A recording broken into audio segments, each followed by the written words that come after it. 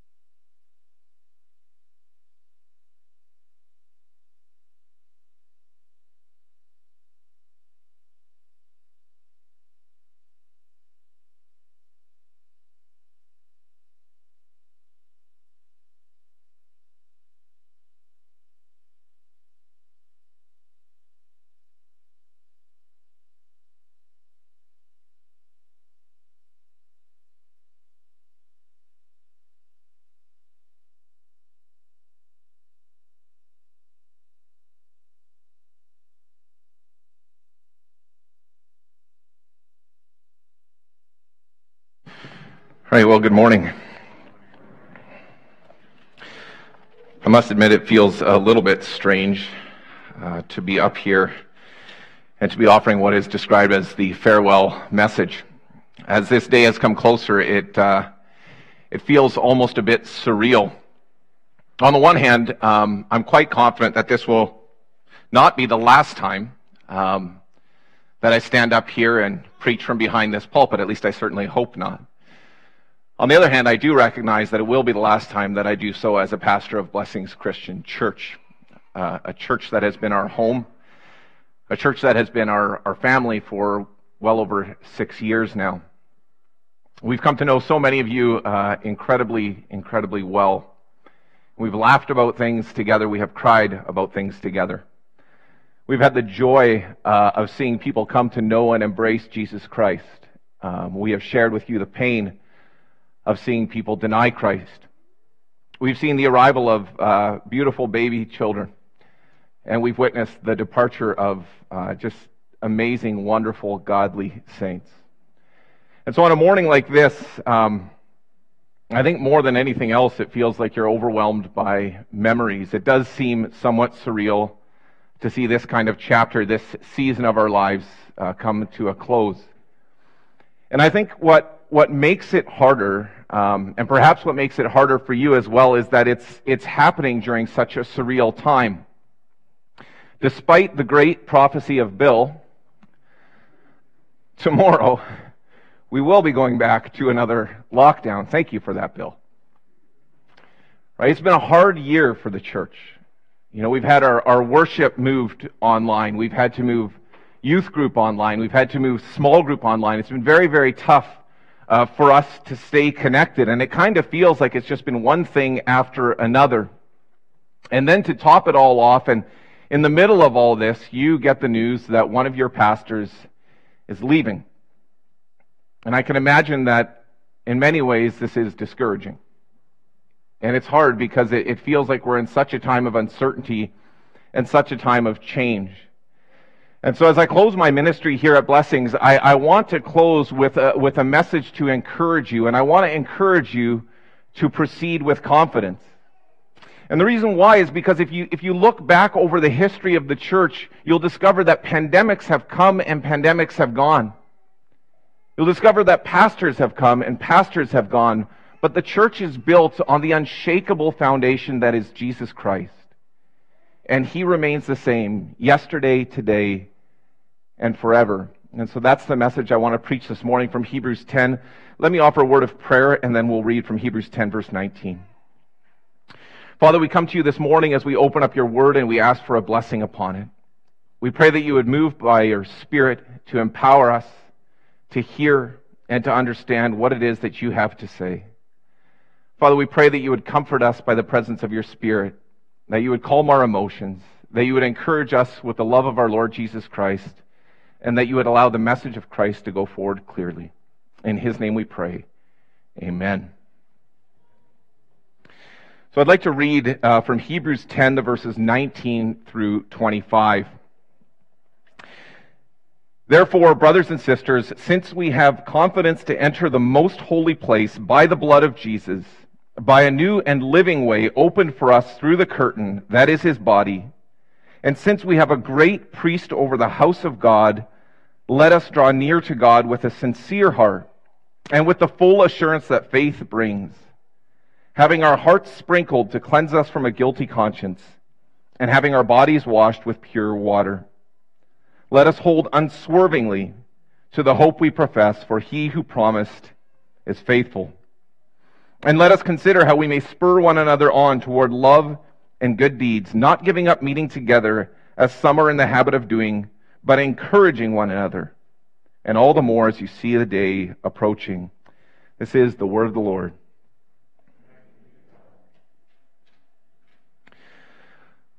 I think that every young pastor, when they come out of seminary, they have that one book of the Bible that they really kind of want to preach. They got that one book that they're like, oh, I can't wait. One day I'm going to preach on this book. And for me, that book is actually the book of Hebrews. I think it's an amazing, amazing book of the Bible. It's so rich. It's so deep. And it just has this way of, it kind of draws the whole story of the Bible together, and it just anchors it in Jesus Christ. And so I've always looked forward to the day when I'm going to preach from this book. Now, some of you are wondering this morning, well, you've had 4.5 years. Right? Maybe you could have preached on it by then. And maybe you're wondering, why didn't you preach on it? And I'll answer that question for you. The reason why I have not preached on this book yet is because young pastors have a tendency to be overly ambitious. So we graduate from seminary, our degree is barely printed, and we come out and we're like, I'm going to preach the book of Revelation. Right? The problem is that we're not actually ready to preach the book of Revelation. And so people end up leaving and we make a big mess and they're more confused than they were before. And I didn't want that to happen to me with the book of Hebrews. I didn't want to spoil the book of Hebrews. But then I was thinking, well, this is my last sermon at Blessings Church. I mean, what's the worst that could happen? So here we go. We're going to do the book of Hebrews one time. And I think it's an occasion that's special enough for us to give it a try. Now, the book of Hebrews has a really simple message. If you go through the first 9 chapters, you'll see that the author of Hebrews is basically holding up different Old Testament examples and comparing them to their fulfillment in Jesus Christ and demonstrating ways in which Jesus is better. That's kind of the message of the book. Jesus is better. So Jesus is better than the Old Testament prophets. Jesus is held up as better than Moses. Jesus, we're told, is the mediator of a better covenant. And as we read through Hebrews 9, you could tell that we're having Jesus held up as the great high priest. And the point is that his ministry is better than the priestly ministry that was given to Aaron, the Levitical priesthood. The sacrifice and the blood of Jesus Christ is held up as better than the sacrifice and then the blood of bulls and goats. As you go through the book, it's very clear. In every possible way, Jesus is better. And therefore, the author begins in our text today, Hebrews 10:19. Therefore, you can proceed with confidence. And that's the simple message that I want to preach today. Because of Jesus and who He is, you can proceed with confidence. And I want to encourage you this morning to do three things. I want to encourage you to draw near, to hold tight, and to take care. So as we get into our text, I want to say a couple of things. The text in general is an encouragement for Christians to persevere. That's the general character of this text. It's an encouragement for Christians to persevere. And the basic structure of the text is actually fairly simple. In the verses 19 through 21, the author, inspired by the Holy Spirit, holds up who Jesus is and what He's done.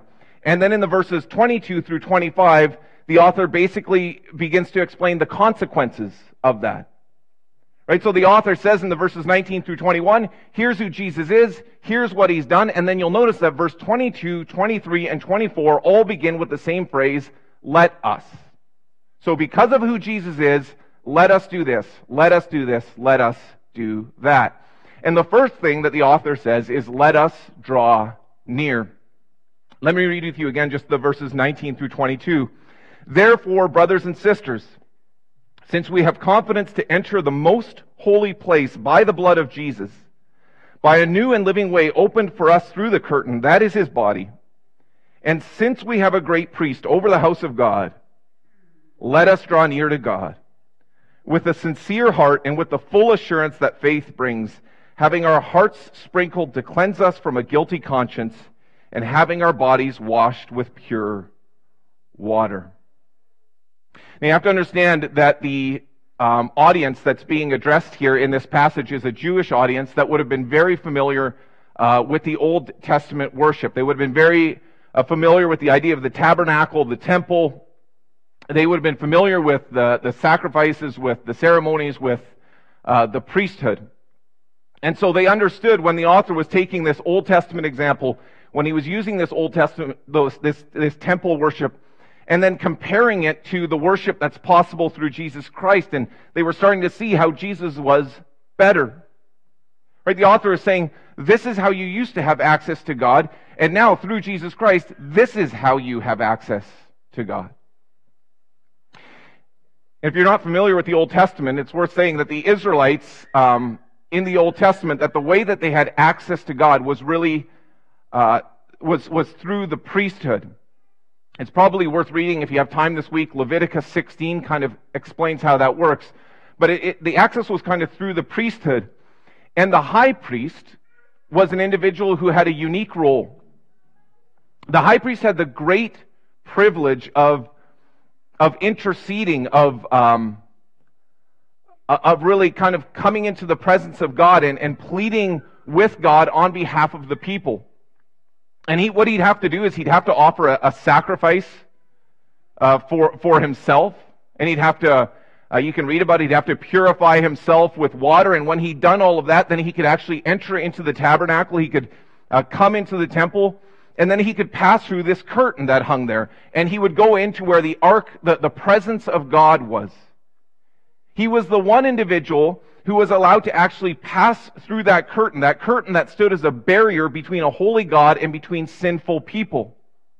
And then when he'd go in, he was like, he was right in the presence of God, and he could pray and he could plead with God on behalf of the people.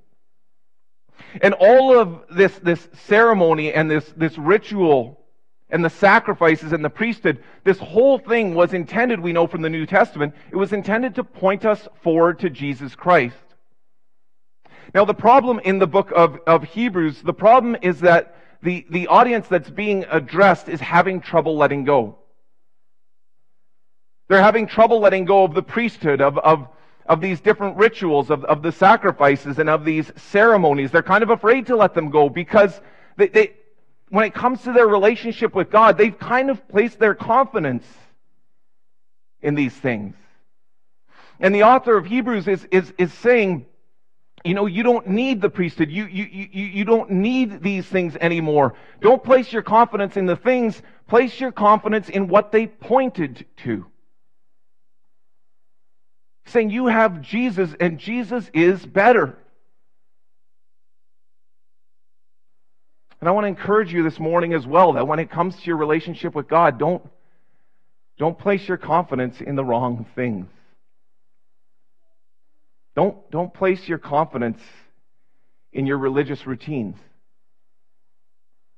Don't place your confidence in your background, in your tradition, in your denomination. When it comes to your relationship with God, don't place your confidence in things like your church or your church's programs, and please do not place your confidence in your pastor. As pastors, we have a unique role. I think it's a beautiful role. It's an incredible privilege to be able to intercede and to plead and to pray on behalf of the church and the church family. It's an incredible privilege to be able to open up God's Word and to preach and to teach and to point you to Jesus Christ. But this morning is one of those moments where it is time to let me go. And I don't want that to rattle you. I don't want that to shake your confidence. Because the fact is that you don't need me. Because you have Jesus. And Jesus is so much better. In Jesus, this text says, you have a great priest who is over the house of God. In Jesus, you have someone who by His blood has opened up a new and a living way through the curtain that is His body.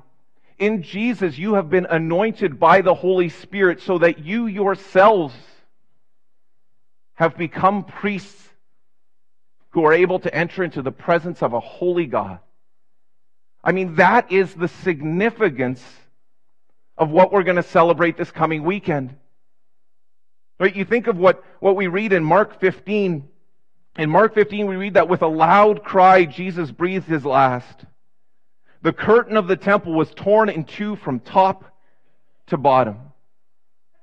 Jesus Christ, by His perfect sacrifice, has destroyed that barrier that separated a holy God from sinful people. Jesus Christ has sprinkled, we kind of saw a picture of that this morning, He has sprinkled our hearts with His blood. And He has washed us and purified us from the guilt of sin. Jesus Christ has made it possible for you to boldly, confidently enter into, actually draw right into the presence of God. And so when you face times of uncertainty, when you face difficulty, when you face discouragement, you get to come right into the presence of God and you get to say, God, help. God, lead. God, protect. God, provide. God, direct. And you get to have the full assurance, the full confidence that faith brings that He hears. That is the privilege that is given not just to pastors. That is the privilege that each and every one of you is able to enjoy. Every single person who draws near with a sincere heart. Every person who comes with faith in Jesus Christ is able to enter into the presence of the living God. Now I can tell you that if I have one regret, if I look back on my ministry here at Blessings, I wish I would have prayed more. If I have one regret, I wish I would have drawn near to God more. I mean, when I came out of seminary, I was like a house on fire. Bill and I still laugh about this. Some of you are smiling. I can tell right through the masks. Because you remember these days. When I came out of seminary, I was going to drag people into the kingdom of God whether they wanted to come or not. And I was convinced that if I just preached the right sermon, I was convinced that if I could just teach the right lesson, if I could just answer questions the right way, then it would happen. Right? Then lives would be transformed. Then souls would be saved. And I've had to learn to draw near to God. I've had to learn to to draw near and to depend on Him to do everything that I just cannot do. And I just, more than anything, I want to encourage you to do the same. Because through Jesus Christ, you have access into the presence of the one who is able to do immeasurably more than you can ask or imagine. And so let's draw near. Secondly, let's hold tight. Verse 23 says, "Let us hold unswervingly to the hope we profess, for He who promised is faithful." That word for unswervingly is actually a word that is only used here in the New Testament. We know from different sources, different resources, we know that it's a word that has the sense of something that is incredibly solid. Something that is really, you could describe as unshakable. Something that is just absolutely firm. Something that can't be kind of bent to the right or to the left depending on the circumstances. And God wants us to have this kind of confidence when it comes to our relationship with Him. God wants us to hold tight like that. To hold tight to the hope that we profess. I mean, after all, that's really what faith is. Faith is clinging, holding to the promises of God. The author would go on in Hebrews chapter 11, verse 1, and he explains it this way. He's just about, if you know Hebrews 11, he's just about to explain kind of the heroes, the great heroes of the faith. And he begins that chapter with these words, "Now faith is confidence in what we hope for and assurance about what we do not see." And then he adds, "This is what the ancients were commended for." Right? The great saints of the past. People like Noah. People like Abraham, Sarah. People like Moses. People like Rahab.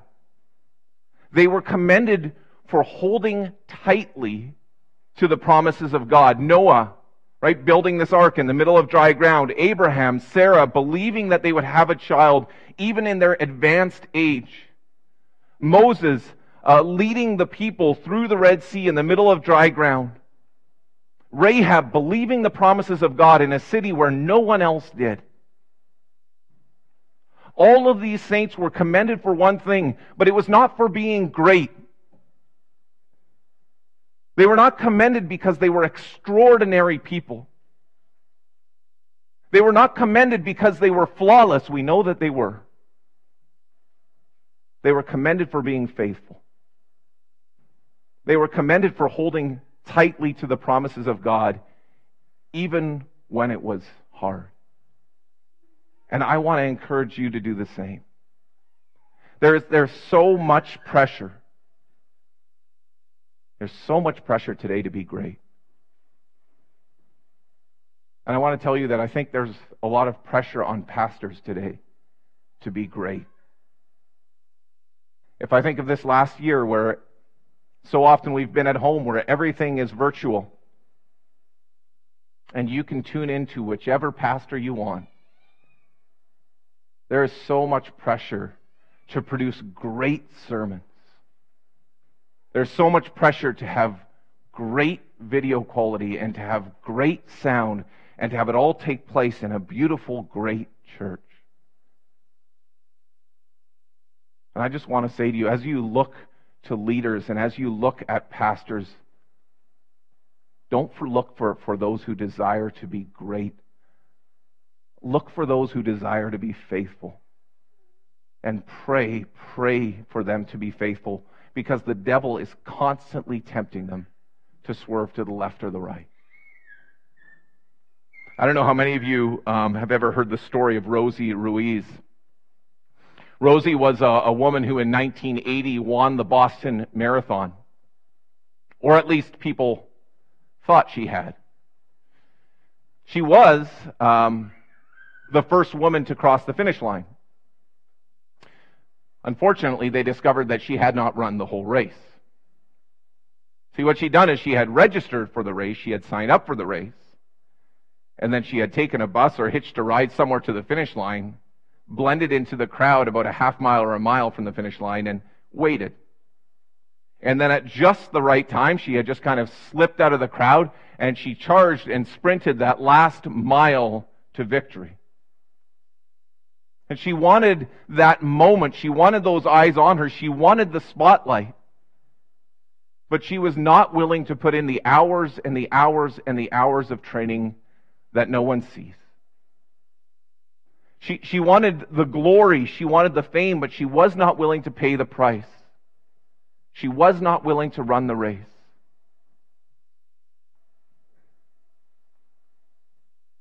We need to encourage each other to run the race. And we can't think that we're going to fool God, because in the end, we will be exposed if we are a fraud. Right now, just to be clear, God doesn't want us to win the race. God doesn't want us to win the race. That's the whole point of Jesus. Right? God sent Jesus to run the race for us, and he held unswervingly to the course set before him. He did not swerve to the right. He did not swerve to the left, despite the best attempts of the devil. Jesus was 100% willing to pay the price. And on Good Friday, we celebrate the fact that he secured the victory. God does not want you to win the race. He simply wants you to be found faithful. And some of you this morning, some of you are running the race well. And we praise God for that. And some of you are struggling. Some of you are kind of slow to a walk. Some of you are limping. Some of you, if you're honest, you've kind of been brought to your knees, and it feels like you are crawling your way forward. And it's hard. It's hard every day to get up and to do that again and again and again. But I want to say to you this morning, that simple act, wherever you're at, that simple act of everyday faithfulness, it is offering your life as a living sacrifice. And we are told in Scripture that it is holy and it is pleasing in the sight of God. It is pleasing in the sight of God. And I want to encourage you this morning, wherever you're at, to proceed with confidence, because you have Jesus. And Jesus says at the end of Matthew 28, the very closing words, which Pastor Bill did not quite get to, but they are there, you can check later. The end of Matthew 28, Jesus says this, "And lo, I am with you always to the very end of the age." That is the promise of Jesus, and he who promised is faithful. You see, the great saints of the past, they were not commended because they were perfect. They were commended for one thing: they trusted the one who is. I think of what is said of Sarah in Hebrews 11, verse 11. We're told there that she was unable to have a child even when she was past childbearing age. And I love this line, because she considered him faithful who had made the promise. See, a promise is only as good as the one who makes it. And we all encounter people in this life. You'll even encounter pastors who at times break a promise. That never happens with God. Never. I think of what we read from Paul in 2 Corinthians 1, verse 20. Paul says, "For no matter how many promises God has made, they are yes in Christ." When our kids were younger, we would take them sometimes to Great Wolf Lodge. We didn't have one of those in BC, so that was a really cool discovery when we came here. So we would take them to Great Wolf Lodge, and sometimes we would take them into the wave pool. They were quite a bit smaller back then. And if you've ever been there, that wave pool, it kind of gradually slopes and gets deeper. And so when I would walk in with them, we would say something like, "Okay, well, you need to hold my hand." And then the waves would start, and because they were little, as soon as the waves got going, the kids would just be getting battered around like one way and the other way. But they would laugh, and they had all the confidence in the world because they had my hand. But the thing is, the irony of it is that if you would actually look at them, they were so little and their hands were so small and they were actually so weak, that the reason they were safe was not because they were holding on to me, but because I was holding on to them. And again, I want to encourage you this morning, if you're at a place where you feel like you are really being batted around, I want you to have such confidence. Not because your faith is so strong, not because you are holding so tightly to God, but because of the promise that He will hold tightly to you. Right? Think of what Jesus says in John chapter 10, verse 29. Jesus says, "My Father who has given them to me is greater than all. No one can snatch them out of my Father's hands." Those are the promises of God, and He who promised is faithful. So let's draw near, let's hold tight, and finally, let's take care. And the passage closes with these words, "And let us consider how we may spur one another on toward love and good deeds, not giving up meeting together as some are in the habit of doing, but encouraging one another, and all the more as you see the day approaching." This passage ends with really a call to take care of each other.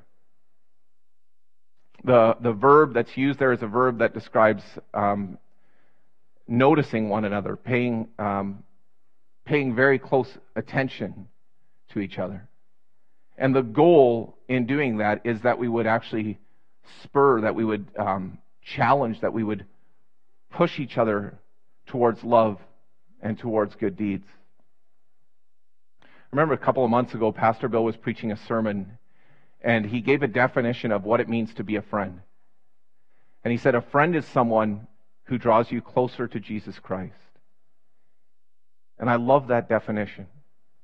God wants us to be those kind of friends to each other who push and who challenge each other to grow in our love for the Lord Jesus Christ.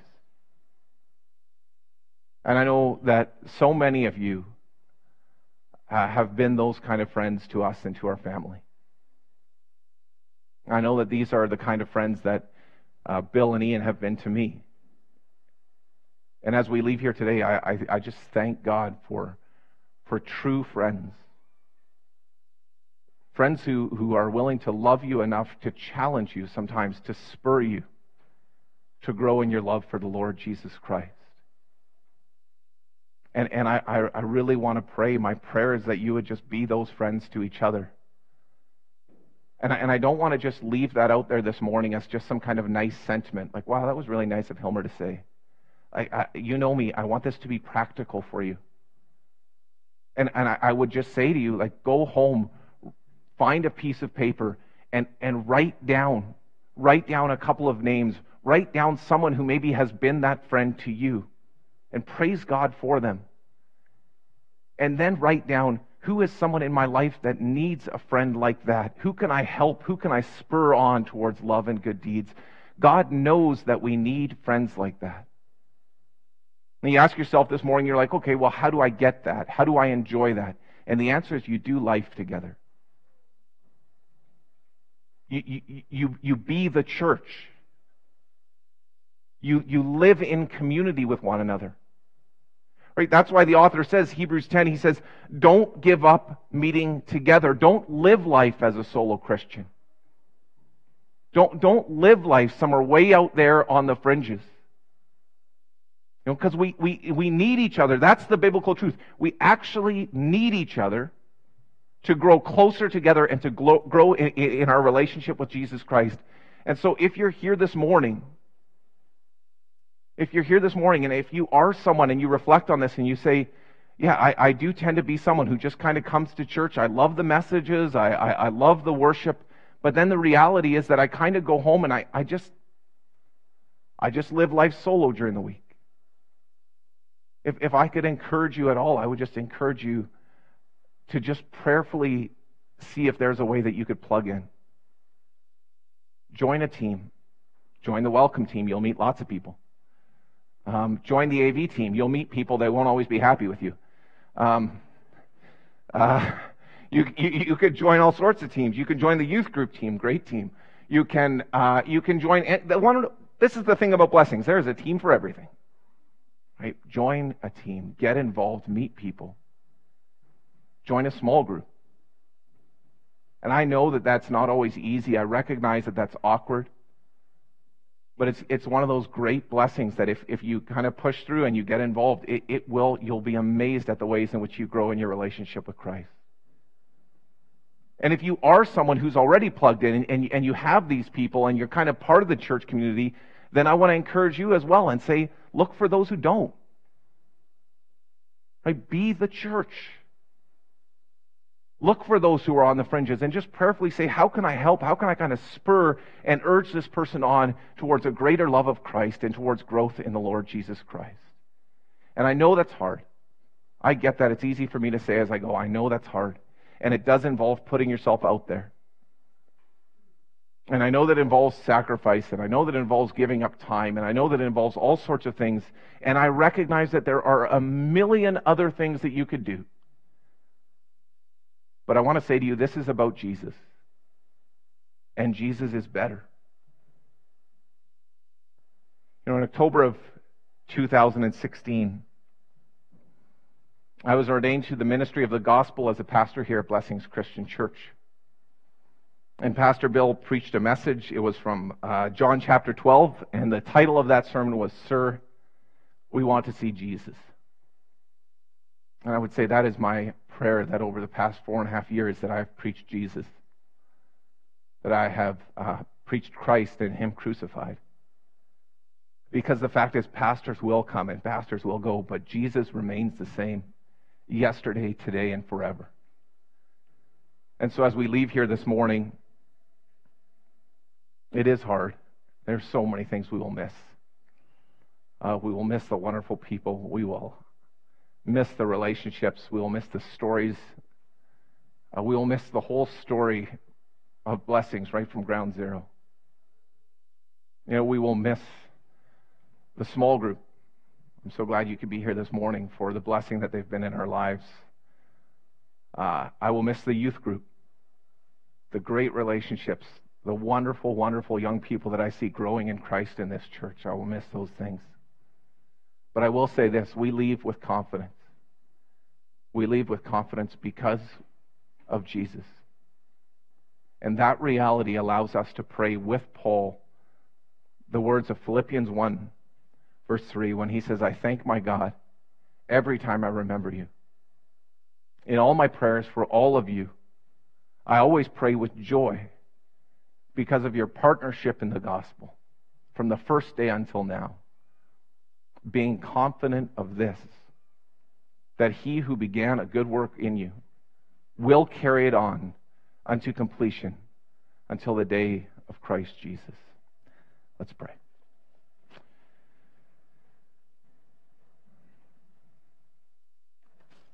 Father in heaven,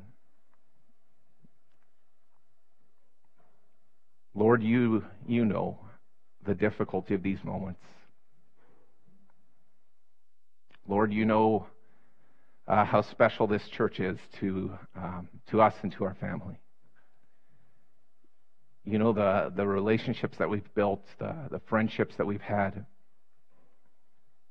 You know all those moments that not everyone knows, those great memories that will stick out.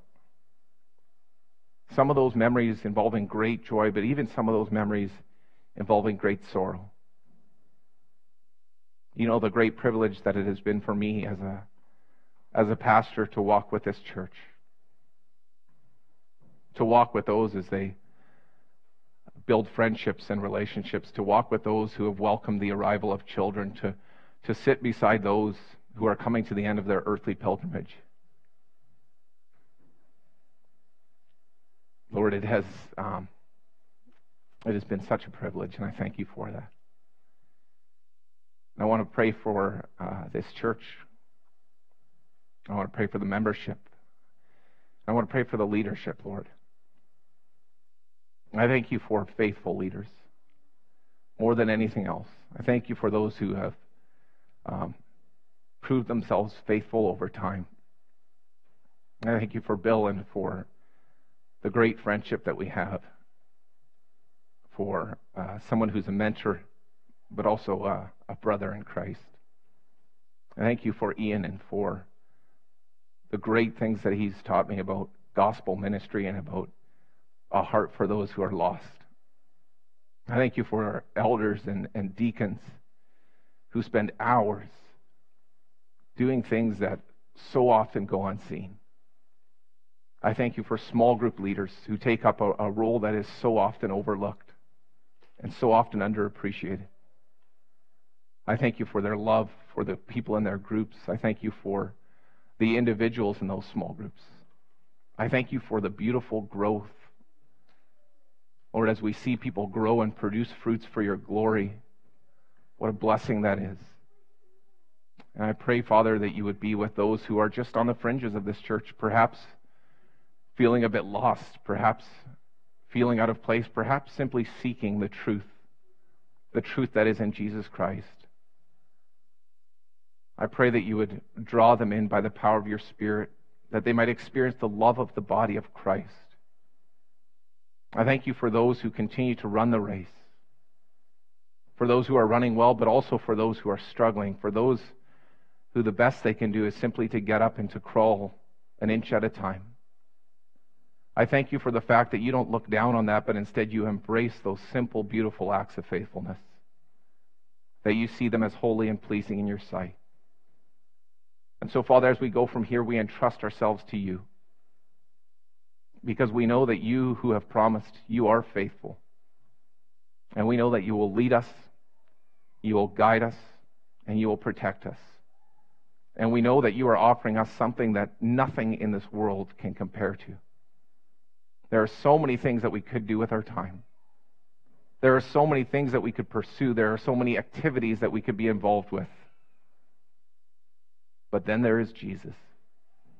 And Jesus is better than anything else. And so we thank you for your love and your kindness to us in him. And we pray these things today in his name. Amen. We're going to respond with the hymn, Ye Servants of God.